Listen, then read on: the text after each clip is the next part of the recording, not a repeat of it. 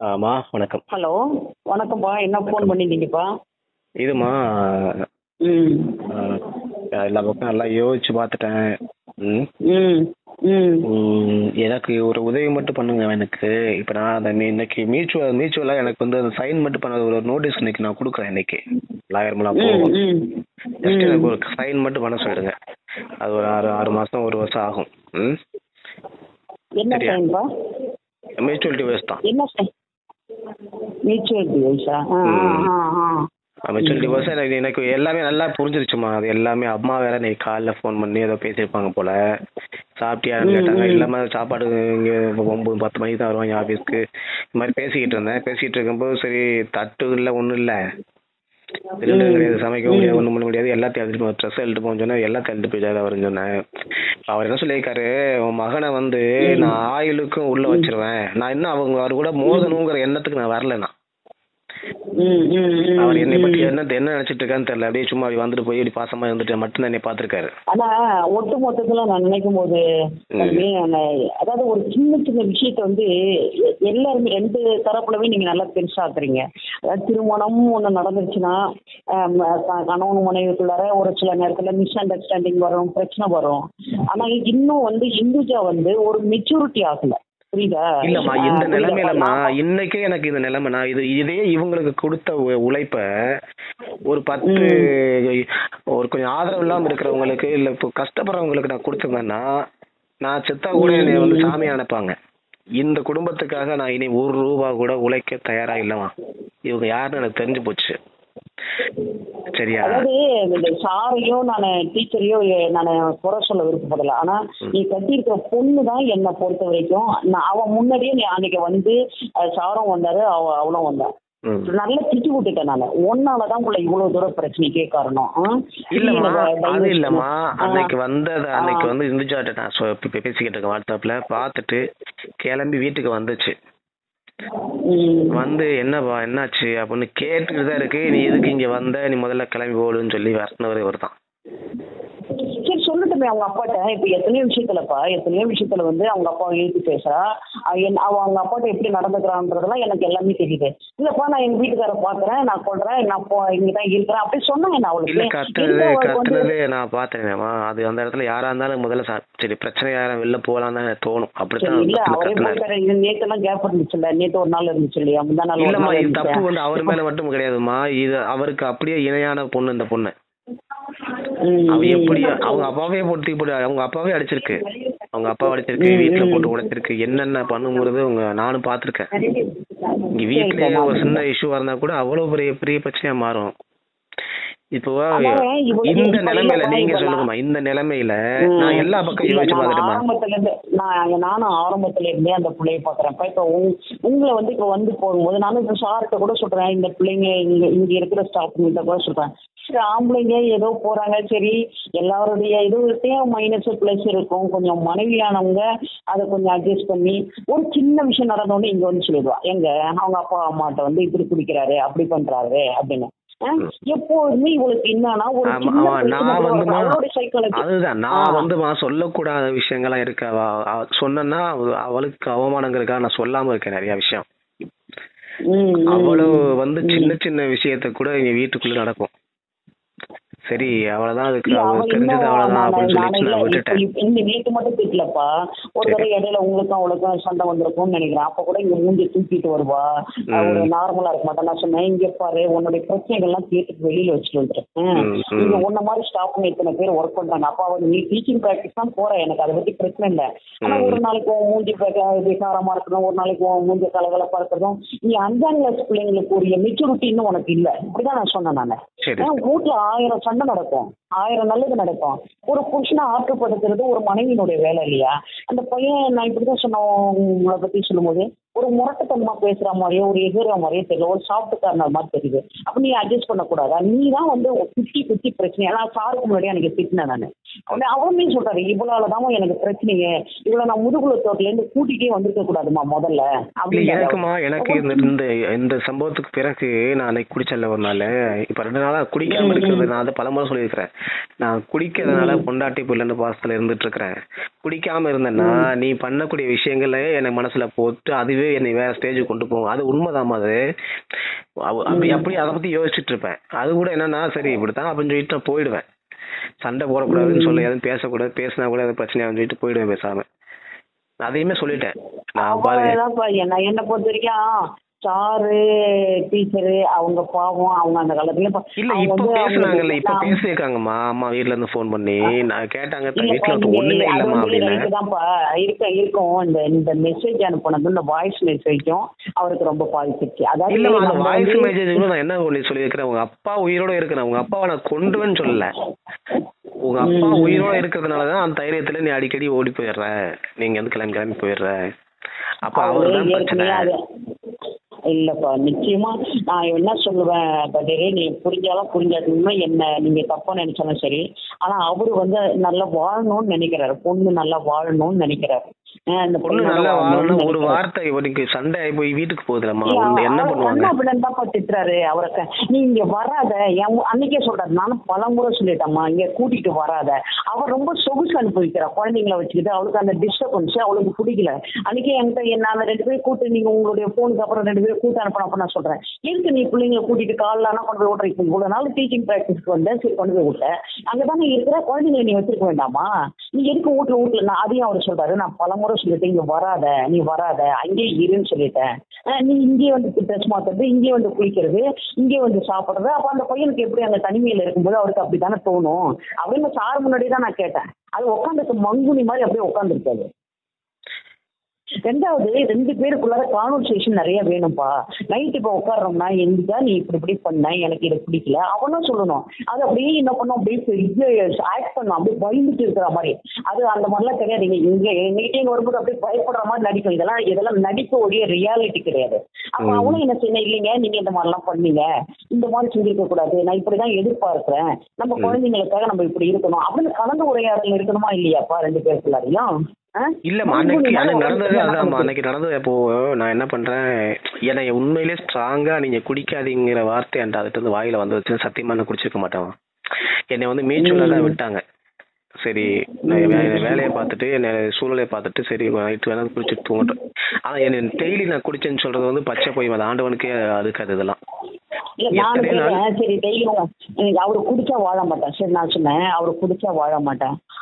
எத்தனை முறை இப்பதான் புதுசா உங்க வீட்டுக்காரர் குடிக்கிறாரா, இதுக்கு முன்ன எல்லாம் குடிச்சாருல்ல, சரி அப்படியே இருக்கட்டும். இங்க கூடதான் கோயிலா மிஸ்ஸோட வீட்டுக்காரன் கல்யாணத்துக்கு முன்னாடி குடிச்சான் அப்படின்னு நான் கூட கேள்விப்பட்டேன். இப்ப அந்த கோயிலாட்ட கேட்பேன், இப்பெல்லாம் தொடர்பே இல்லை சிஸ்டர், நைட்ல நாங்க ரொம்ப நேரம் நல்லா டைலாக் பண்ணுவோம், அது ஒரு கவுன்சிலர் தான்.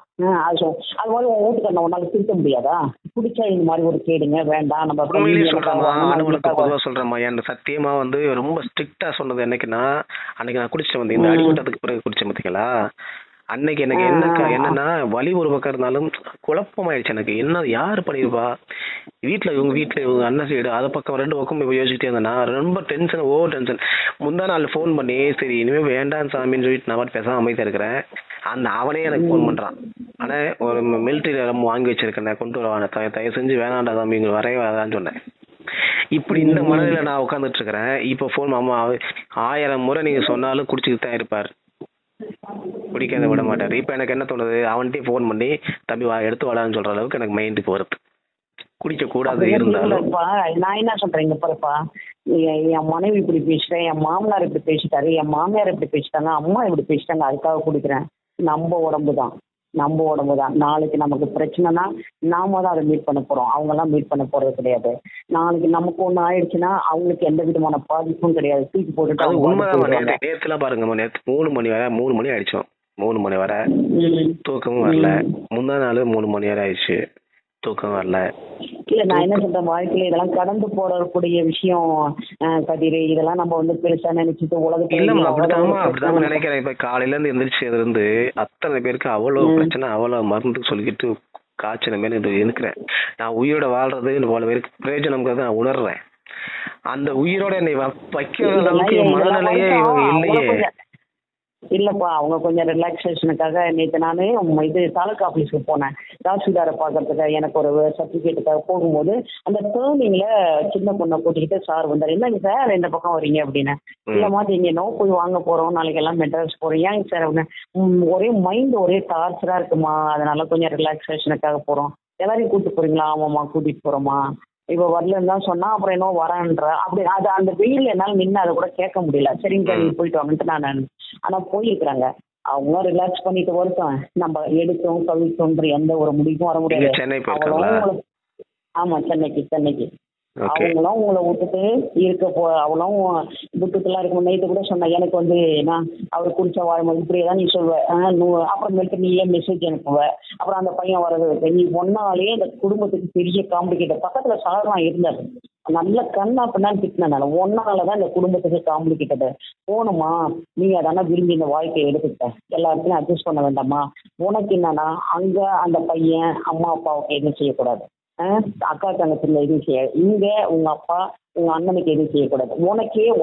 உனக்கேன்னு செய்யறதுனாலதான் கடவுள் உனக்கு ஆசீர்வாதமே கொடுக்க மாட்டேன்டாரு. ரொம்ப சுயநலம் உனக்கு, எல்லாம் நான் மட்டுமே அனுபவிக்கணும். அதனாலதான் கடவுள் ஒண்ணு இல்லாம பண்ண போறாரு உன்னை. இப்படிதான் சொன்னேன். சாரனா உட்காந்துருந்தாரு. நீ இந்த மாதிரி எல்லாம் பண்றது சரியே கிடையாது. அவன் வாழ்க்கையில இன்னைக்கு குடிக்கல நல்லவன இது ஒரு ஒரு பெண்ணால முடியாது என்ன இருக்குது. நல்லா பேசி எடுத்து அழகா எடுத்து சரி கொஞ்சம் கொஞ்சமா அதெல்லாம் குறைக்கிறதுக்கு உட்காந்து பேசணும், கூடவே இருக்கணும். விட்டுட்டு வந்துடுற உன்னால அந்த தம்பியோட வாழவும் முடியல, விட்டுட்டு இருக்கவும் முடியல. இந்த மனநிலையில இருக்கிற இதுக்கு யாரு இதை வந்து சரி பண்ண முடியும்? என்னாலையும் சரி பண்ண முடியாது, யாராலையும் சரி பண்ண முடியாது. உன்னதான் நீ மாத்திக்கணும் அப்படின்ட்டு நான். இப்ப சொல்லுவா எனக்கு புருஷனே வேணாம்பா. 10 நாள் பொறுத்து உங்களுக்கு ஒரு மெசேஜ் வரும். அப்புறம் நீங்க உங்களை வர சொல்லுவா. இது வந்து வழக்கமா நடக்கிறதுமா. இப்ப நடந்தது வேறம்மா. இதுக்கு முன்னாடி வந்து சண்டை போட்டு அதுக்கு நான் ஒரு காரணம் இருக்கிறேன், அதனால நான் வந்தேன். என்னோட மனசாட்சிப்படி நான் அங்க பண்ணதுங்கிறது வேற. அங்க பண்ணது அவ்வளவு குடிச்சேன், அவ்வளவு தப்பு பண்ணேன், பிடிச்சிட்டு திட்டுனது போனது இது எல்லாமே தப்பு. சரி நம்ம மேலே தப்புன்னு சொல்லி கிளம்பி வந்துட்டேன்.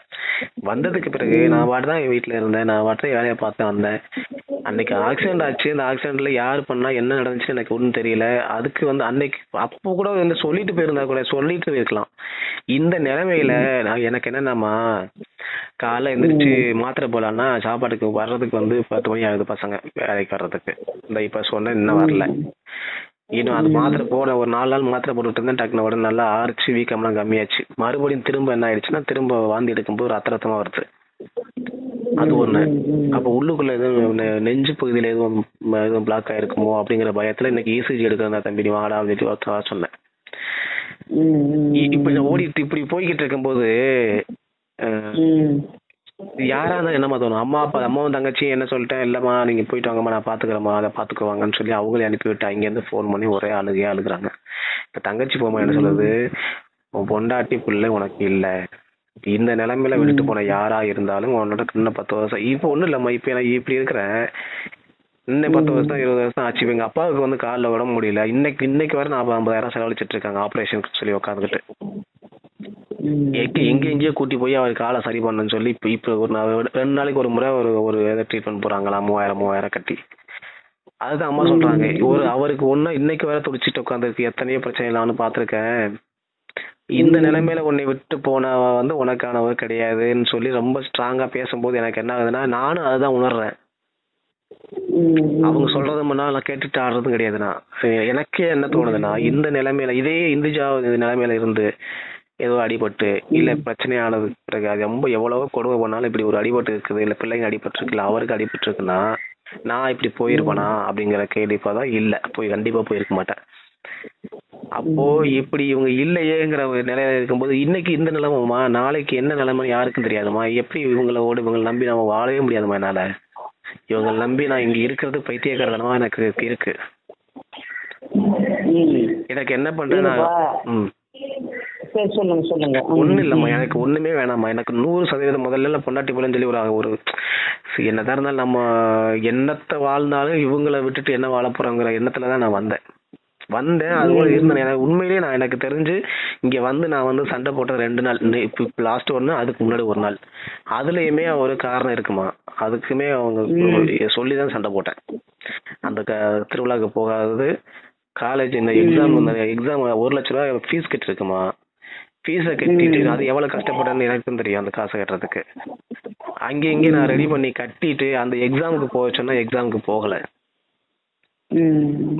தங்கச்சியை வர சொல்லி அவங்கள்ட்ட இன்ஸ்டிடியூஷனல் பேசி சரி எப்படியாவது சரி வேற ஆளா வச்சு அதை எழுதுவீங்க சார் சொல்லி என் தங்கச்சியே வச்சு எழுதுனேன் அந்த எக்ஸாமை. அப்ப சண்டை, அப்ப நடந்துச்சு இந்த சண்டை. அதுக்கு பிறகு நான் குடிச்சிட்டு வந்ததா சண்டை போட்டேன். இந்த மாதிரி ஏதாவது எனக்கு இந்த 8 மாசம் ஆக போகுது. அப்ப நான் என்னைக்குமே இல்லம்மா, இவங்களுக்கு என்னன்னா இப்ப என்னை வந்து ஒரு குடிகாரனுக்கு என்னை கிரியேட் பண்ணணும். இது தவிர என்கிட்ட வந்து அவங்க சொல்றதுக்கு ஒண்ணுமே இல்லை. குடிச்சிருக்கேன், குடிச்சிட்டு வந்து சண்டை போடுறேன், குடிச்சு வந்து பேசுறேன், குடிச்சு வந்து என்னை திட்டுறாரு, என்னை அவன் மரியாதை நடந்துக்கிறார். இதுதான் இருக்கே தவிர வேற நான் எதனால இது நடந்துச்சுங்கிறத அவங்க எல்லாம் யோசிக்கிறதுக்கே தயாரா இல்லையே. என்கிட்ட வந்து என்ன நடந்துச்சுன்னு என்கிட்ட கேட்க கூட இல்லை. நான் என்ன சொன்னேன், 2 பீரோ இங்க இருக்கிறது வேஸ்ட் சொல்லிட்டு அவர்கிட்ட என்ன சொன்னேன், பீரோ வந்து நீ இருக்கிற பொருள் எடுத்துட்டு போங்கன்னு சொன்னேன். ஏன்னா என்னைக்கா இருந்தாலும் இது இங்க இருந்து வேஸ்ட்டுங்கிறது முடிவு தான் அதை சொன்னேன். வந்து ஒரு ஒரு டம்ளர் கூட இல்லை, எல்லாத்தையும் எடுத்துட்டு போயிட்டாரு.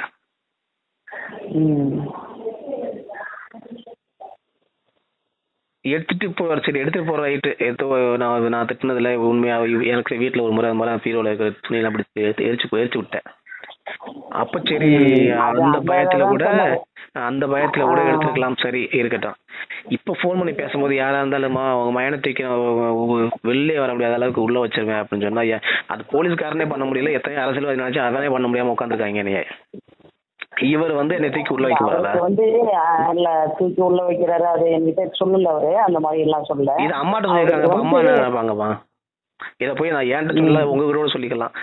பெத்தவங்ககிட்ட போய் இப்படி தூக்கி உள்ள வச்சிருவேன்னு சொன்னா அந்த வாய்ஸ் எனக்கு கொலை மிரட்டல் விடுக்கப்பட்டது அப்படின்ற மாதிரி நான் சொன்னேன். சார் இதெல்லாம் எப்ப பார்த்தாலும் போலீஸ் ஸ்டேஷன்ல போகுது, அது அவனுங்க சொல்றதெல்லாம் ஒரு இது கிடையாது சார், நம்ம பேசி தீர்த்துக்கலாம், நான் சாயங்காலமும் கதிரை வர சொல்றேன் அப்படின்னு சொன்னேன். ஆனா நேற்று சொன்னாரு, முந்தான இன்னும் வீட்டுக்கு வரலமா அப்படின்னாரு, ஒரு வார்த்தை சொன்னாரு, நாங்க தம்பி இன்னும் வரல அப்படின்னு. அப்புறம் நான் வந்து மெட்ராஸுக்கு போயிட்டு வரோம்மா, ஒரு மாதிரி மனசு இங்க இருந்தவனா போய் கேஸ் ஏதாவது கொடுத்துட்டு நமக்கு வீணான ஒரு தேவையில்லாத ஒரு பிரச்சனை எல்லாம் வரக்கூடாதுன்ட்டு தான் எனக்கு அந்த மாதிரி ஒரு டென்ஷன் ஆகிட்டே இருக்குதுமா, அதனால நான் கொஞ்சம் மெட்ராஸுக்கு போயிட்டு வரேன் அப்படின்னு சொன்னாரு. அந்த ஒரு வார்த்தை சொன்னாரு. இங்க இருந்துட்டு எனக்கு அதுவே ஒரே டென்ஷனா இருக்குதுமா அப்படின்னு. இவ கூட முதல்ல வரல எனக்கு வீடெல்லாம் உன்னை நம்பியெல்லாம் நான் தரமாட்டேன். அவர் 2 வார்த்தைன்னு சொன்னாரு. வீட்டுல ஒரு பொருள் வைக்க விட மாட்டேன்றா, எல்லா பொருளும் எடுத்துட்டு போயிடுறாமா. ஒரு மாவு அதான் நினைச்சு சொன்னோம்னு வைங்களேன், ஒரு கிண்ணம் இங்க தேவையில்லாம இருக்கும். இப்ப போய் வீட்டுல இருந்து ஏதாவது பொருள் எடுத்துட்டு வாங்க சொன்னா என்ன எப்படி இருக்கும், ஏதாவது போனோம்னா ஏதாவது ஒண்ணு தூக்கிட்டு வந்துடுறா கிளம்பி. என்ன கேட்டா இல்ல வீட்டுல இருந்துச்சு. இந்த பிள்ளைங்க இப்பதான் குழந்தைங்க, இப்பதான் வந்து உங்களுடைய 2 பொண்ணுங்களும் குழந்தை, இப்பயில இருந்து பாத்திரம் வாங்கி வைக்கணும். இது அதான் கேக்குறேன், 20 வருஷம் 25 வருஷத்துக்கு அப்புறம் இந்த பாத்திரத்தை வாங்கி என்ன பண்ண போறாங்க? அதான் நான் சாரிக்கே சொல்றேன் சார், இப்போ வந்து அதுக்கு பதிலா ஒரு 10 ரூபாய் 20 ரூபாய் உங்க கையில கிடைக்கிறத கொண்டு போஸ்ட் ஆஃபீஸ்ல போட்டு வை. அன்னைக்கு என்ன லேட்டஸ்ட் மாடல், அன்னைக்குலாம் இந்த பிள்ளைங்க கடத்துல சில்வர் பாத்திரம் தான் வருமா, அல்லது ஒரு பித்தளை வாங்கி வச்சுனா கூட அன்னைக்கு மாத்திட்டு அது ஏதோ வாங்கலாம். இப்ப என்ன பாத்திரம், அந்த காசு சிறுக சேர்த்து ஒரு பவுனுக்கு வாங்கி வச்சா டிமார்ட்டுக்கு போவோமா, வெறும் 5000 ரூபாய்க்கு தான் எனக்கு தேவையான பொருள் வாங்குவேன். ஆபீஸ்க்கு தேவையானது 10,000 15,000 பில் வரும். என்ன வாங்கின்னு பார்த்தா எல்லாமே இத்தனையா இருக்கும். பாத்திரம் என்னென்னமோ கிடக்கும். என்னல நான் போகும்போது சொல்லிட்டு போவேன், இங்க பாரு பைத்தியம் சரியான பைத்தியம் அது. இதெல்லாம் அது ரொம்ப கஷ்டமா இருக்குமா, இதை சொல்லி சண்டையே என்னால போட முடியாது. என்ன பிள்ளைகளுக்கு நான் பாத்திரம் வாங்குறேன் இதை வச்சு சண்டை போறீங்கன்னா அது அப்படியே மாத்தி விட்டுருவாங்க. எல்லாரும் ஆதங்கத்தை பிடிக்கும். நமக்கு இன்னைக்கு 15,000 இருக்கு கையில இருக்கு. இந்த பணத்தை இந்த பாத்திரத்துல போட்டு நான் அன்னைக்கு சாரத்தையும் சொன்னேன், என்னங்க சார் இந்த பிள்ளைக்கு ஒரு பைத்தியமா, ஸ்பூன் வாங்கின பிள்ளைங்களுக்கு என்ன இதுங்கெல்லாம் வளர்ந்து பின்னாடி இங்க கட்டிக்கு போகுதுங்களா, ஃபாரின்ல கட்டிக்கு போதா, ஃபாரின்ல போறதா பிளைட் அவ்வளவு பாத்திரமா ஏற்றி கொடுக்குங்களா, எங்கேயோ அவங்களுடைய தலையெழுத்து என்னவோ அது நடக்க போகுது. இப்ப இந்த பாத்திரத்துல ஏதாவது காசு போட்டு வைப்பாங்களா? இவர் கொடுக்குற இவருமே அப்படித்தான் பண்றாரு. அந்த அதை அப்படியே ஃபாலோ பண்ணுமா, அது உங்களுக்கு தெரியுமா தெரியல. அது இதுங்க கொஞ்சம் வளர்ந்து பிறகு வாங்கியிருக்காங்க டீச்சர், அவங்களுக்கு இந்த கிஃப்ட் கொடுப்பாங்களே இந்த ஸ்கூல்ல. இவ என்ன பண்றாங்கன்னா, எங்க வெளில போறா இப்போ 4 கரண்டி ஒரு 4 தட்டு வாங்கிட்டு வந்தேன். வாங்குறதுல ஒர்த்தாவும் இருக்கு நல்லாவும் இருக்கு. அது வாங்கிட்டு வருவாரு. இதை பார்த்துட்டு வெப்சைட்ல மட்டுமா கிட்டத்தட்ட எப்படி ஒரு 30,000 40,000 வாங்கியிருக்கோமா வெறும் பாத்திரம் மட்டும், ஆன்லைன்ல இந்த பிளிப்கார்ட்ல மட்டும். திடீர்னு 3,000 4,000 வந்து நிப்பாங்க வாசல்ல. என்னப்பா அப்படின்னு கேட்டா அது மாதிரி ஆர்டர் பண்ணியிருக்காங்க அப்படிம்பாங்க. அதை வாங்காம ரிட்டர்ன் போட்டாங்க, சண்டை வரும். எப்படி இது ஒவ்வொரு நாளுமே எனக்கு இப்படி ஒரு அழுத்தம் இருந்துகிட்டே இருந்துச்சுமா இருக்குது. ஒரு மென்டல் அது வந்து போயிட்டு வரட்டும்பா, கொஞ்சம் டைம் இருக்கட்டும். நீ ஒன்னும் ஒரு முடிவுக்கு வர வேண்டாம். கொஞ்சம் ஏதாவது சாப்பாடு 2 நாளைக்கு வாங்கி சாப்பிட்டுட்டு நான் அவளை திருப்பி வர சொல்றேன். நான் அவரு சார் மெட்ராஸ்லேருந்து வந்துட்ட பிறகு சொல்லுவாங்க, எப்படியா வந்துட்டேன்னு சொல்லுவாங்க. அந்த பிள்ளையும் வர சொல்லி உங்களையும் வர சொல்லி பேசி ஒரு முடிவுக்கு வருவோம். அவ இந்த மாதிரிலாம் இருக்கிறான்னா நானும் அவங்க கூட நிக்கிறேன். நீ அப்பனா நீ கைவச்சு கொடுக்குறியப்பலன்னு நான் கேட்கறேன். அதுதான்மா எனக்கு என்னன்னா எனக்கு இந்த நிலைமையெல்லாம் யார் நீங்களே யோசிங்கம்மா. உங்க பையனை இருந்தேன்னா இப்படி என்னை இந்த நிலைமையில அடிபட்டு கிடக்கும் போது என்னை விட்டு போயிடுச்சுன்னா ஒரு மருமகளா நீங்க ஏத்துக்கிறீங்களா? சொல்லிருக்கணும். இப்ப சாரே கூப்பிட்டான்னு இல்லப்பா அவர் இப்படி சிக்கா இருக்கிறாரு, நான் போயிட்டு கொஞ்சம் ஹெல்ப் பண்றேன், நீங்க எல்லாம் போயிட்டு வாங்க, பாப்பாவெல்லாம் தூக்கிட்டு போங்க. அவதானப்பா முடிவு எடுக்கணும். சரி, அவங்க வந்து ஒரு தனி ஃபேமிலி. அவங்க மாமனார் மாமியாரு, அவங்க வயசாயிடுச்சு, அவங்க மகன்கிட்ட போனோம், மகனோட இருக்கணும்னு அவங்களுக்கு நானும் சொல்றேன்ப்பா. நான் நடுநிலையில இண்டிவிஜுவலா முடிவு எடுக்கிறதுக்கு உரிமை இல்லம்மா. இண்டிவிஜுவலுக்கு அது நல்லாவே தெரியும் எனக்கு. இண்டிவிஜுவலா அது முடிவு எடுக்காது. இல்ல இவ்வளவு நாள் இருக்கிறீங்கப்பா. நானும் இங்க வந்ததுல இருந்து பார்த்தா அந்த ஃபேமிலி அந்த வயசுல இருந்தே எனக்கு அந்த காலத்துல இருந்து தெரியும். இந்த பிள்ளைக்காக தான் அவங்களுடைய உழைப்பு நேரம் எல்லாத்தையும் நிறைய செலவிடுறாங்க. அது எதுக்கே தெரிய மாட்டேங்குதுமா. அது அந்த பொண்ணுக்கு எதைத்தான் அட்வான்டேஜா எடுத்துக்கிறது. இத வந்து தனக்கு செய்யறாங்கன்னு சொல்றத வந்து அவங்க சரி நம்மடியா திரும்ப நம்ம அது மாதிரி வாழ்ந்து அம்மா அப்பாவை சந்தோஷப்படுத்தவங்க எல்லாம் கிடையாது. அதுக்கு கொஞ்சமா அதான் சொல்றேன், 5வது படிக்கிற பிள்ளைக்கு இருக்கக்கூடிய மெச்சூரிட்டி கூட கிடையாது. அந்த பிள்ளைக்கு கிடையாது. எதை எங்க சொல்லணும், எதை மூடி மறைக்கணும். சரி, வீட்டுக்காரன் குடிக்கிறான்னு வச்சுக்கோ, நீ இந்த மாதிரி குடிக்காதீங்க, குடிச்சீங்கன்னா எப்படிங்க இருக்கிறோம் ஒரு பாசிட்டிவா சொல்லலாம். அதை வந்து என் வீட்டுல வந்து சொல்லுவானே, அந்த ஆள் அங்க குடிச்சு படுத்து கிடக்குறாங்க ஏன்னு சொல்லுவாங்க. அப்ப அந்த மாமனார் மாமியாருக்கு எப்படி இருக்கும்? ஒரு அவங்க அங்க சொல்லிட வேண்டியது, அப்ப இங்க வந்து புருஷன் இப்ப நல்லா பேசிக்க வேண்டியது.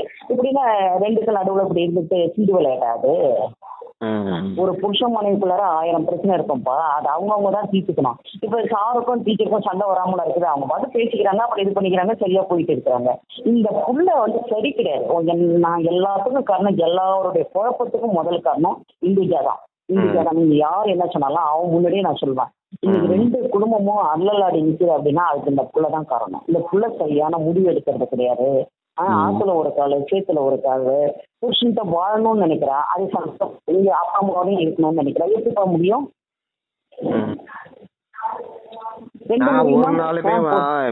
ஒரு நாளுமே அந்த குடும்பத்துல இருந்து இப்போ அதாவது இப்படி இருக்குது. எனக்கு பிளாங்கா ஒரு ஸ்பேஸ் இருக்கிறதுனால அந்த இடத்துல மைண்ட் மாறுது. அம்மா கூட கேட்டாங்க, காலைல எழுந்துச்சு போவேம்மா, காலைல சரி ஏதோ ட்ரைனிங் போயிட்டு இருக்கு, அதோட சூழ்நிலை அப்படி வச்சுக்கோங்களேன். ஆனா என்னமோ நான் படிக்கவே கூடாதுன்னு எங்க அம்மாட்ட சொல்லியிருக்காங்க. அம்மா சொல்றாங்க, இந்த மாதிரி நீ படிக்கவே கூடாதுன்னு நினைச்சியாம அப்படின்னு. ஏமா நான் என்னைக்குமா படிக்க கூடாதுன்னு நினைச்சேன்? நான் தானமா கடைசியா ஃபீஸ் கட்ட சொன்னேன், நான் தான் கட்டினேன். திறமை இருக்குதுப்பா, நல்ல ஒரு திறமை இருக்குது. அது மருந்து நல்லா பண்ணுது, ஓயாம உழைக்குது, போகுது வருது, நல்லா பயன்படுத்திக்கோ. அன்னைக்கு வந்து எனக்கு வந்து ஒரு 10,000 தான் கையில இருந்துச்சு. கமிஷனுக்கு 5,000 கட்டுன்னு சொன்னாங்க. 5,000 கொடுத்துட்டு திரும்பி தரேனாரு. அது கூட வேண்டான்ட்டேன். இல்ல வேண்டாம் பரவாயில்ல ஆமாண்டேன். நான் படிக்க கூடாதுங்கிற வார்த்தை இன்னைக்கு வரை பயன்படுத்திட்டு இருக்காங்கன்னா அது என்னன்னு தெரியல. ஆரம்பத்துல ஃபீஸ் கட்டுறது நான் தான், அதுக்கு பிறகு அவர் கட்டினாரு. இடையில ஏதோ ஃபீஸ் கட்டினாங்க, அதுதான் நான் தான் கட்டினேன். அப்புறம் இந்த கோர்ஸ் வர படிக்கிறதுக்கு நான் தான் கட்டினேன். இல்லை அவர்கிட்ட கேட்டு நான் படிக்க வைங்கன்னு சொன்னா எல்லாத்தையும் நான் தான் பார்த்துட்டு இருக்கேன். அப்புறம் என் மேல இவ்வளவு பழிய கொடுத்துட்டாங்கன்னா அது எப்படி மாதிரி? இதப்போ ஒரு 8 நாள் அவங்க மெட்ராஸ்ல இருக்கிறாங்க பார்க்கலாம். ஒரு 2 நாளைக்கு இருக்கு. அது வந்து கொஞ்சம் அட்ஜஸ்ட் பண்ணிப்பா, எங்கேயாவது கொஞ்சம் சாப்பிட்டுட்டு இருங்க. அவ வருத்தம் நானும் வர சொல்றேன், அவளை வர சொல்றேன், நீங்களும் வாங்க, பேசி ஒரு முடிவுக்கு வருவோம். இல்ல என்னால வாழவே முடியாதுன்னா கூட திருப்பி இருக்கும் பிற்பாடு அந்த பையனுக்கு நீங்க வந்து இது அனுப்புறது அது அனுப்புறது அந்த மாதிரிலாம் பண்ணா உன்னை என்னதான் பண்ணணும்னு தெரியல. ஏதோ ஒன்று பேசி முடிவு பண்ணுவோம். அது வரைக்கும் கொஞ்சம் பொறுமையா இருங்க. எந்த ஒரு முடிவுக்கும் வர வேண்டாம். சாப்பாடெல்லாம் என்ன செய்யுங்க? இந்த 10 மணிக்கு இந்த சாப்பாடு சொல்லி நம்ம வாங்கிட்டு சொல்லி மணி என்னாச்சுன்னு தெரியல வாங்கிட்டு வருவாங்க. இதுக்கு நடுவில் எதையுமே குடிக்க கூடாதுப்பா. குடிச்சிட்டு ஏதாவது ஒரு வித்தியாசமான ஒரு இது இப்ப யாருமே கூட பக்கத்துல இல்ல, பிளட் வாமிட் வேற வருது. அது வந்து ரொம்ப நமக்கு டேஞ்சரஸ். அதனால காற்றுல ஏதோ இருக்காது, லிவர்ல ஏதாவது கஷ்டமா அதனால குடிக்காம கொஞ்சம் கவனமா இருங்கப்பா. பார்ப்போம். சரிங்கம்மா. அங்க வேலை நடக்குதா? அங்க இப்ப அவங்களுக்கு எல்லாம் 4 நாளா யாரும் வர வேணாம்னு சொல்லிட்டு ஆபீஸ்க்கு ஒருத்தவங்க மட்டும். எனக்கு இல்லமா இது என்னத்தமா இது மூஞ்சிலே முழிக்கிறதுக்கு எனக்கு ஒரு வாயா இருக்கும்.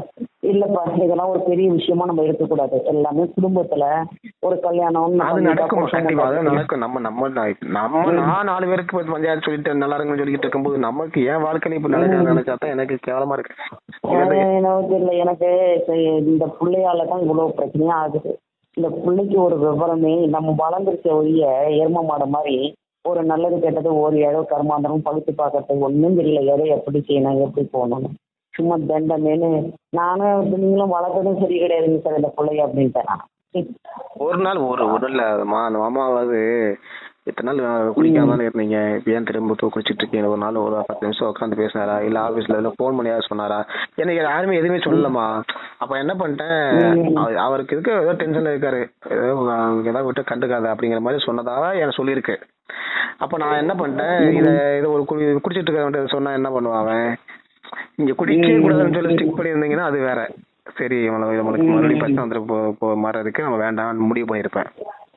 சரி நம்ம என்ன சூழலுக்கு ஏற்ற மாதிரி அவங்க புரிஞ்சுக்கிறாங்க சொல்லிட்டு நானும் என்ன பண்ணிட்டேன் அப்படியே.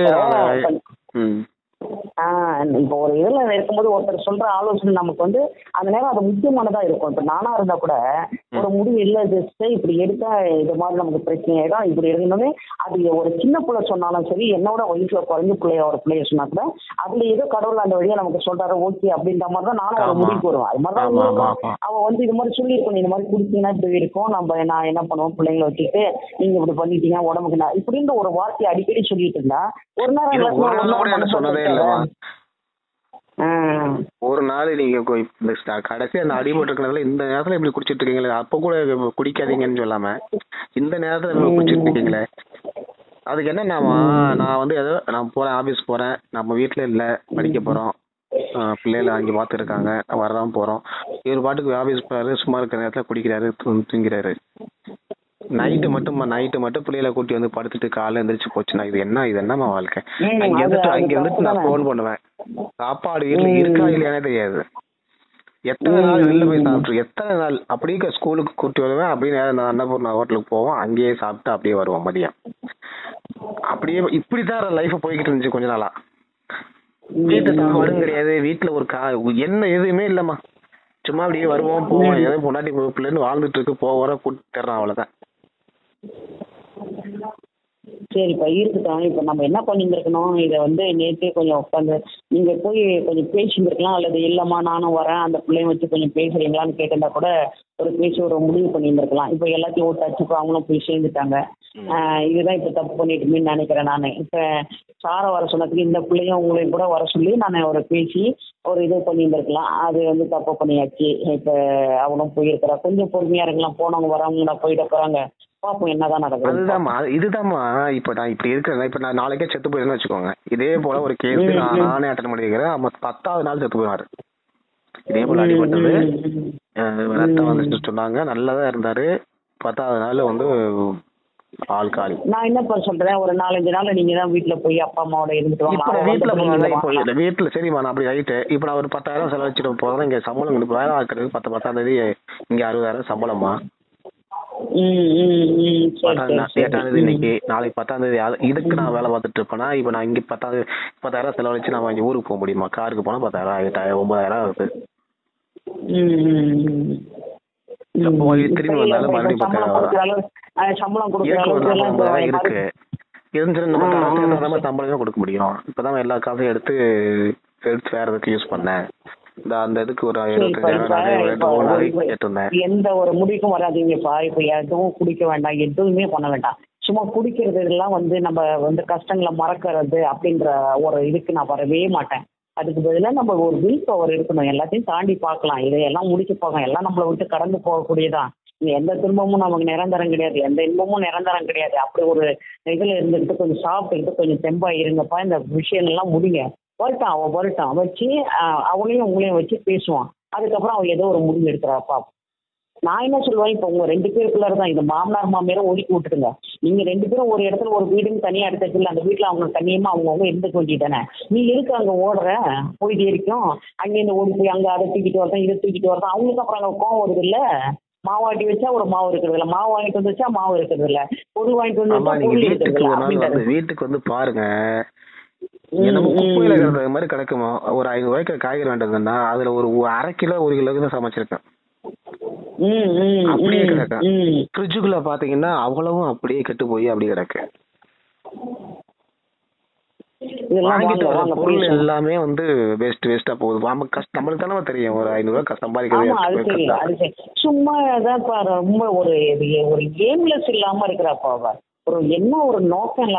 ஐயோ எனக்கும் பார்த்து அழுத்து இந்த பிள்ளை பார்த்தாலும் இப்ப எனக்கு வர கோவம் தான் வருதுங்க. நான்லாம் சாரானா அந்த என்னப்பா அவங்க அப்பாவுக்கு மட்டும் என்ன மரியாதை கொடுக்குறான், அம்மாவுக்கு மட்டும் என்ன ரெஸ்பான்சிபிள் கொடுக்குறான். சொல்ல போனா ரொம்ப வெட்கக்கேடு. டீச்சர் சொல்றாங்க ஒரு புடவை என் புடவை இல்லாம கட்டிட்டு போவா. ஒரு நாள் வந்து சந்தோஷமா பேசுறது கிடையாதுமா அவங்க அம்மாட்ட போன் பண்ணி. அப்படி எனக்கு என்னடா இப்படி பேசுறாங்க அப்படின்னு அப்படி தோணும். ஒரு நாள் சந்தோஷமா என்னவா பண்ற என்ன அம்மா கூட சந்தோஷமா பேசி நான் பார்த்ததே கிடையாது. உண்மையிலே அவங்க அந்த டீச்சரை ஒரு வேலைக்காரியோட அது அன்னைக்கு ஒரு இது சொல்றாங்க அவங்க அந்த என்ன ஒரு நாள் வந்துச்சு ஒரு நடுவில் ஒரு இந்து இது வந்துச்சுப்பா ஒரு போன மாசத்துல அந்த நாள் அப்ப நான் ஒரு பனாரஸ் பட்டு புடவை எடுத்து வந்தோமா. அதை வந்து இவ வந்து பிளவுஸ் இல்லைன்னு சொன்னா நான் தான் தேடி கொடுத்துட்டு வந்தேன். பாப்பா கட்டிட்டு கொஞ்சம் காமிச்சு போவோப்பா அப்படின்ட்டு நான் கிச்சன்ல தான் விளக்குனேன்.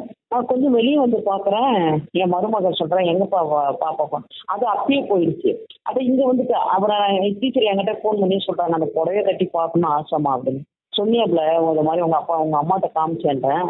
அம்மா வீட்டுக்குள்ள இருந்தாங்க. அதாவது அவளுக்கு வந்து அந்த நானும் சொல்லியிருந்தேன் சார்கிட்ட கூட சொன்னானே சார் நீங்களாம் நினைக்காதீங்க உங்களுக்குலாம் முடியாத காலத்துல நீங்க படுத்திருக்கும் போது இந்த பொண்ணு உங்களை பாப்பான்னு நீங்க நினைச்சு பார்க்காதீங்க. ஏன்னா உங்க மருமக உங்களை நினைச்சு பாப்பா.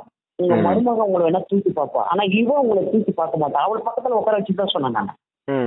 இப்ப இங்க ஒரு பொண்ணு வருது. இவளும் அவளுமே 2 பேருமே என்னுடைய ஸ்டூடெண்ட் தான். இங்க ஒரு பொண்ணு தேவின்னு ஒரு பொண்ணு இருக்கு. இது மாதிரிதான் அந்த பொண்ணும் புருஷனோட வாழ முடியாம அவ வைக்கல. என்ன பரம்பரை பணக்காரங்க அவங்கலாம். அவங்க பணத்தோட ஒப்பிடும்போது இவங்கெல்லாம் ஒண்ணுமே கிடையாது. அந்த புள்ள இன்னைக்கு சொல்ற இந்த இதுல கொரோனாவில இருந்து ஒரு வேலைக்காரி வீட்டுக்கு வந்துட்டு இருந்தாமா 2500 நான் நிறுத்திட்டேன். இதுக்கு நாமெல்லாம் வேலை செஞ்சுக்கலான்ட்டு. ஞாயிற்றுக்கிழமைனா எங்க அப்பாவுடைய ட்ரெஸ்ஸை நானே துவைப்பேன். மற்ற நாள்ல வந்து இந்த மாதிரி பிரிச்சு செய்வோம். காலையில 5 மணிக்கு எழுந்துச்சுன்னா வீடை பெருக்குவேன். நான் தான் சமைப்பேன். அப்பா அம்மா வந்து கோயிலுக்கு போயிடுவாங்க. அப்பாவும் கோயிலுக்கு போயிடுவாங்க. வரத்துக்குள்ளார எல்லாம் சாப்பாடு காலை சாப்பாடு மதியான சாப்பாடு செஞ்சு வச்சுட்டு 2 குழந்தைங்களும் ரெடி பண்ணி விட்டுட்டு அவள் ஸ்கூலுக்கு வரா. இவ இந்த மாதிரி செய்வாளா?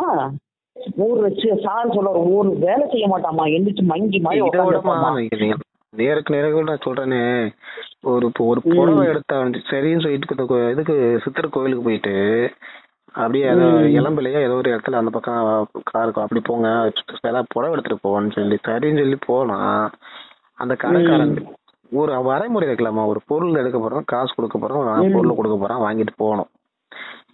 அங்க போய் பட்டிமன்றத்துல பேசுற மாதிரி ஒரு நம்மளுக்கு என்னடா இப்படி பிஹேவ் பண்ணுது. போய் அங்க போய் சரி யூடியூப்ல எல்லாம் நீங்க அப்படி எல்லாம் வீடியோ போடுறீங்க, இங்க வந்து இப்படி பண்றீங்க, ஃப்ராட் பண்றீங்க வார்த்தை. அப்ப நம்ம ஒரு பொண்டாட்டியே ஒருத்தர் ரோட்ல நின்று ஒரு கடையில நின்று பேசும்போது நம்மளால கேட்க முடியலையே ஏன் இப்படி பேசுறாங்கிற ஒரு இது மாதிரி சின்ன சின்ன விஷயங்களே அதுதான். நான் போய் யூடியூப்ல போய் கமெண்ட் போட்டுருவேன் உங்க கடை சரியில்லைன்னு அப்படிங்கிறான். அவன் 10 பேர் உட்காந்துருக்க இடத்துல யூடியூப்ல கமெண்ட் போடுறதுனால இவன் கடை எழுத்து போட்டு போறானா? இது போய் பேசணுமா? இதே போலமா ஒவ்வொரு இடத்துல எனக்கு மறுபடியும் ஒரு நாள் 2 புடவை எடுக்கணும்னு சொன்னா மறுபடியும் கோயிலுக்கு போகும்போதுலாம் அது வழியா போய் புடவை பர்ச்சேஸ் பண்ணிக்கிறது. போனா நான் உனக்கு என்ன வேணுமோ என்ன ரேஞ்சில் வேணுமோ எடுத்துக்க, பேரம் பேசின்னு சொல்லிட்டு உன்னையே தாழ்த்திக்கிறாத, நல்லா இருக்கா குவாலிட்டியா இருக்கா படத்தை கொடுத்து எடுத்துட்டு வந்தேன்னு சொன்னா அங்கே போய் அது இதெல்லாம் இது இல்லை நம்ம 1000 டென்ஷன்ல உட்காந்துட்டு இருக்கிறான். சீக்கிரம் வீட்டுக்கு போகணுமே போய் பார்க்கணுமேன்னு இப்படி உளவியெல்லாம் இப்படி எனக்கு ரொம்ப டார்ச்சர்மா. இத சொல்ல முடியாது, இதெல்லாம் ஒரு பிரச்சனையாலும் சொல்ல முடியல என்னால. ஆனா இதான் பிரச்சனையே. ஆமா இப்ப உங்களுக்கு இந்துஜாவா பிடிக்கும்னே ஒரு பக்கம் வச்சீங்க. ஆனா அவ இன்னும் நிறைய மாறணும்ப்பா. அவ வந்து நம்ம திருமணமான ஒரு பெண், நம்ம ஒரு குடும்ப தலைவி, நாம இப்படிதான் வாழணும்ன்றதுல அந்த ஒரு மோட்டோல அவ 0வா இருக்கிறா. என்ன பண்றது, அவ 0வா இருக்கிறா. இப்ப அவங்க அப்பா அம்மாவுக்கு 2 பேருக்கும் என்னன்னா பொண்ணு நல்லா வாழணும்னு தான் அவங்க ஆசைப்படுறாங்க. இது ஒவ்வொருவரையும் வந்து என்ன இங்க அடிச்சுட்டாரு, என்ன அண்ணன் கொள்ள வந்தாரு, சாகடிக்க வந்தாரு, எனக்கெல்லாம் வந்து செய்தி அப்படிதான். ஜன்னல் வச்சு அழுத்தினாரு, இன்னும் கொஞ்ச நேரம் தான் நான் சிரித்து போயிருந்திருப்பேன். அந்த மாதிரி ஒரு பெத்த பொண்ணுக்கு எப்படி இருப்பேன்? நீங்களுமே 2 பொண்ணு வச்சிருக்கீங்க, அவங்க குழந்தைங்க அப்படி சொன்னதுனாலதான் அவர் அங்க வந்தாரு. இது எல்லாம் மகா பொய் மயில். என்னன்னா வீடு முழுக்க கேமரா வச்சாதான் இது உண்மை என்னன்னு தெரியும் எல்லாத்துக்கும். இங்க இல்ல அங்க முதுகுளத்தூர்ல. முதுகுளத்தூர்லயா? முதுகுளத்தூர்ல நடந்ததுமே அது அது அது என்னடா சூழ்நிலையா இவங்களை என்னன்னா நம்ம இப்படிலாம் பண்ணா அமைதியாயிடுவாங்கன்னு சொல்லி நான் பண்ணது. அது இருக்க என்ன ஆயிடுச்சுன்னா கத்திக்கிட்டே தான் இருந்தது அதிகமா. ஒரு ஒரு ஒரு ஸ்டேஜுக்கு மேல வந்து இந்திஜாவோட நீங்க கண்ட்ரோல் பண்ணவே முடியாதுமா. ஒரு ஸ்டேஜ் ஆயிடுச்சுன்னா அது கத்துற விதம், அது பண்றது எல்லாமே நம்மளுக்கே நம்ம வாயை மூடிட்டு பேசாம இருந்துருவோமான்னு தோணும்.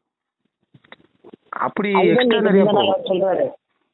இதுக்குதான் நான் வந்து இவ சொன்னதெல்லாம் கேட்டு நான் போய் கூட்டு வந்தேன். அங்கே கடக்கணும் நான் விட்டுருக்கணுமா இவளை கூட்டு வந்ததாம்மா தப்பு. அவன் முன்னாடியே தான் சொல்றாரு. அவரும் வந்து அந்த பிள்ளைய வந்து நீ செய்யறதெல்லாம் கரெக்டு அப்படின்ட்டுலாம் அவர் சொல்லவே இல்லை. உண்மையா சொல்ல போனா அவரும் கண்டிக்க தான் செய்யறாரு. இது ஒரு அடங்காத மாடு மாதிரி இருந்தா நம்ம என்ன பண்ண முடியும்? எதுவுமே புரியும். ஏதோ ஒரு பக்கத்துல அவளுக்கு செல்லம் கிடைக்குது. அவங்க அப்பா தான் டீச்சர் வந்து வாமா சாப்பிடுமா அப்படின்ட்டு அதை நிறுத்திப்பாங்கன்னு நினைக்கிறேன். ஏதோ சார் ஒரு நேரம் திட்டினாலும் ஒரு நேரம் இல்லை கண்ணு சாமி கண்ணு அப்படின்னு. ஆனால் அவருக்கு தான் சொன்ன நீங்க தான் சார் கொஞ்சம் செல்லம் கொடுக்குறீங்க, இதெல்லாம் வேஸ்ட்டுங்க சார் அப்படின்ட்டு. நான் பையனை பாருங்க சார், உங்க பையனை பார்த்துட்டு போயிட்டே இருங்க அப்படின்னு சொன்னேன். அன்னைக்கு நைட்டு ஆமாம்மா இதை மறந்துட்டேன். அன்னைக்கு நைட் நான் வந்து என்ன சொல்றேன், நான் இப்போ உங்க அப்பாட்ட போய் பேசணும். அவங்க அண்ணனை வந்து ஒரு மனுஷனாவே மதிக்கவே மாட்டேன். அவருக்கு என்னன்னா ஒரு என்னென்னமோ நடந்துட்டு இருக்குன்னு எங்களை குடும்பத்துல எல்லாம் நினைச்சு எனக்கு பெருசா தெரியல. இவரை வந்து அவர் ஒரு மனுஷனா 10 ரூபாய்க்கு மதிக்க மாட்டாரு அவங்க பையனை. அந்த பையனு என்னப்பா ஏன்பா இப்படின்னு சொல்லி நான் இருக்கும்போதே பேசியிருக்காரு. ஏன்பா ஏன்பா இருக்கிறீங்க, ஏன் இப்படி பண்றீங்க, எனக்காக எதுவும் பண்ண மாட்டேங்க. அந்த பையன் படிக்கிற காலத்துலேயே எனக்கு தெரியும். இந்த பையன் எங்க போய் படிக்கணும்னு சொன்ன ஊத்தங்கரன்னு ஒரு இடம், அங்க வந்து நல்ல ஸ்டடீஸ்லாம் நல்லா இருக்குன்னு இவங்க கேட்ட உடனே கொண்டு போய் அங்கே சேர்த்தாரு. பாவம் அதெல்லாம் நினைச்சது மாதிரி எல்லாம் கூட படிச்சவங்க கூட செட்டில் ஆயிட்டாங்க. இப்படி இருக்காருன்னு சொல்லிட்டு அப்பாவுக்கு வருத்தம், அதுதாங்க அப்படி பண்றாரு அப்படின்னுச்சு. சரி வருத்தம்னா எல்லாரும் ஒரே மாதிரி நினைக்கக்கூடாது. அந்த ஸ்கூல்லயே அப்புறம் லேக்ஸ் அண்ட் லேக்ஸ் செலவு பண்ணாரு இந்த பையனுக்கு. கடைசியில பாதையில ஓடி வந்துட்டான். அவன் படிக்க முடிக்காமலே அந்த ஸ்கூல்ல போய் படிக்காமலே வந்துட்டான். ரெண்டாவது அதுக்கப்புறம் சாமிக்கு வேடம் போட்டுப்பான், நாலு உத்தராட்சி கொட்டையை போட்டுப்பான், அப்புறம் முடிய வச்சுப்பான். அப்புறம் காவிய கேட்டாக்க எனக்கு கல்யாணமே வேண்டானுவான். அப்புறம் பார்த்தா ஏதாவது ஒரு பொண்ணை லவ் பண்ணுவான். எந்த பொண்ணா இருப்பா அது அவர் ஒரு டிசிப்ளின் வாதியாராக இருந்தாரு, ஒரு கண்ட்ரோலா ஒரு கரெக்டா இருப்பாரு ஒரு விஷயம். அப்ப இது மாதிரி இருக்கும்போது எப்படி கல்யாணம் முடிச்சிட்டாரு, அவர் பாட்டு வேலைக்கு போறாரு. இப்போ கொஞ்சம் என்கரேஜ் பண்ணலாமா? இப்ப இல்ல இப்ப வந்து இப்ப நானும் சொல்லிட்டு தான் இருக்கிறேன் சார், நீங்க வந்து பொண்ணையே பார்க்காதீங்க, பையனையும் கொஞ்சம் பாருங்க. முன்னாடி அவருக்கு மருமகளை சுட்டு போட்டாலும் பிடிக்கல. இப்ப நாங்க சொல்லிட்டேன், ஏதோ அவனுக்கு பிடிச்ச ஒரு பொண்ணை அவன் செட் பண்ணிக்கிட்டாங்க சார், அது ஏத்துக்கக்கூடிய மனப்பாங்க நீங்க வளர்த்துங்க, வேண்டாம் இதுக்கும் அந்த பொண்ணு. அப்புறம் இப்ப இந்த தடவை வந்துட்டு போன பிறகு அந்த மருமக மேல கொஞ்சம் இம்ப்ரெஷன் இருக்கும்னு நினைக்கிறேன், நல்ல இம்ப்ரெஷன். அந்த பொண்ணு வேலை செய்யறது போறது நடந்துக்கிறதெல்லாம் பார்க்கும்போது அவருக்கு அதனாலதான் இப்ப புறத்து போறாரு. நான் அதை தான் நேற்று நான் அடிச்சு சொன்னேன். நானு அந்த பொண்ணு கூட பார்க்க உங்க பொண்ணு உங்களை பார்க்காது சார், நான் வேணா சொல்றேன் அப்படின்னு அப்படியே முறைச்சிட்டு உட்காந்துருந்தேன், எங்கேயாவது உட்காந்துரு அப்படின்னு சொல்லிட்டு. அதனால போயிருக்கிறாரு. பார்ப்போம். இதனால இந்த காலங்கள் வந்து இந்த காலகட்டத்துல நம்ம வந்து ஒரு என்ன சொல்றது, ஒரு மாதிரியான டென்ஷனான நேரத்தில் நம்ம எந்த ஒரு முடிவுக்கும் வரக்கூடாது. எல்லாம் அடங்க அமைதி ஆகும். ஒரு 2 நாள் ஆகுதப்பா, அவங்க வரட்டும். அவளை வர சொல்லி உங்களையும் வர சொல்லி நான் பேசுறேன். அது வரைக்கும் கொஞ்சம் பொறுமையா எங்கேயாவது நல்ல சாப்பாடு ஏதாவது வித்தியாசமா சாப்பிட்டு வயிற்று கெடுத்துக்க வேண்டாம். ஒரு நல்ல மெஸ் ஹோட்டல்ல கொஞ்சம் மருந்து கிருந்தெல்லாம் போடாது, சோடா உப்பெல்லாம் போடாத ஒரு இடத்துல சாப்பிட்டுங்க பார்ப்போம். எந்த ஒரு அவசர முடிவுக்கும் வர வேண்டாம். அவளை வச்சு பேசி அதுக்கப்புறம் சாரையும் டீச்சரையும் வர சொல்லி பேசி நம்ம முடிவு பண்ணிக்கிறோம். ஓகே. சரிங்க.